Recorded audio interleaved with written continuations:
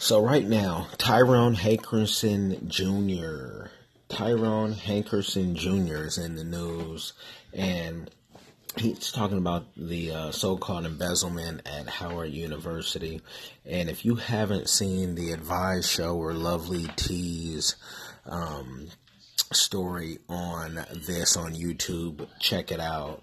Also, after you're done doing that, check out Roland Martin's exclusive, and then you be the judge, because this young man is accused of embezzling, 400 whatever, not the 400. He's accused of embezzling more than that, but there's never been any charges. But Roland got the exclusive because he knew the lawyer knew him. And what's interesting is it may not have been embezzlement, but this young man and the lawyer with him in the interview have clearly said at Howard University, which does not cost $200,000, he spent $200,000 in undergrad.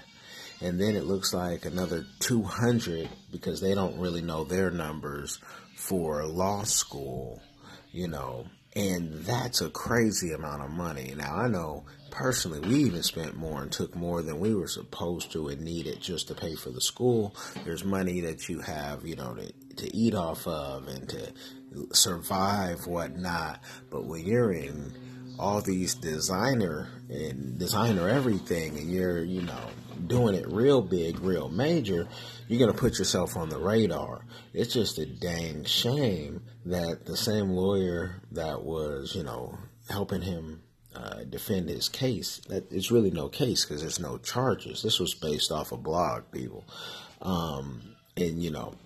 That, what the hell? How can you spend that much money? Why do these universities let us take this amount of money? Because that's crazy. I didn't even know you could get that much money. And we probably would have tried.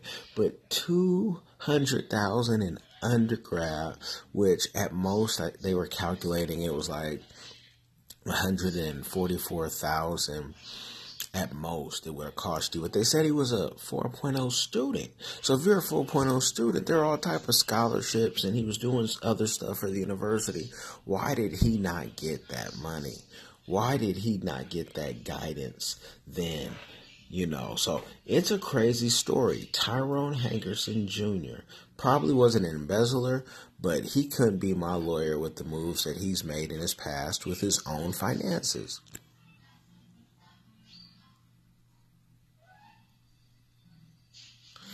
And that's just the story that I'm telling.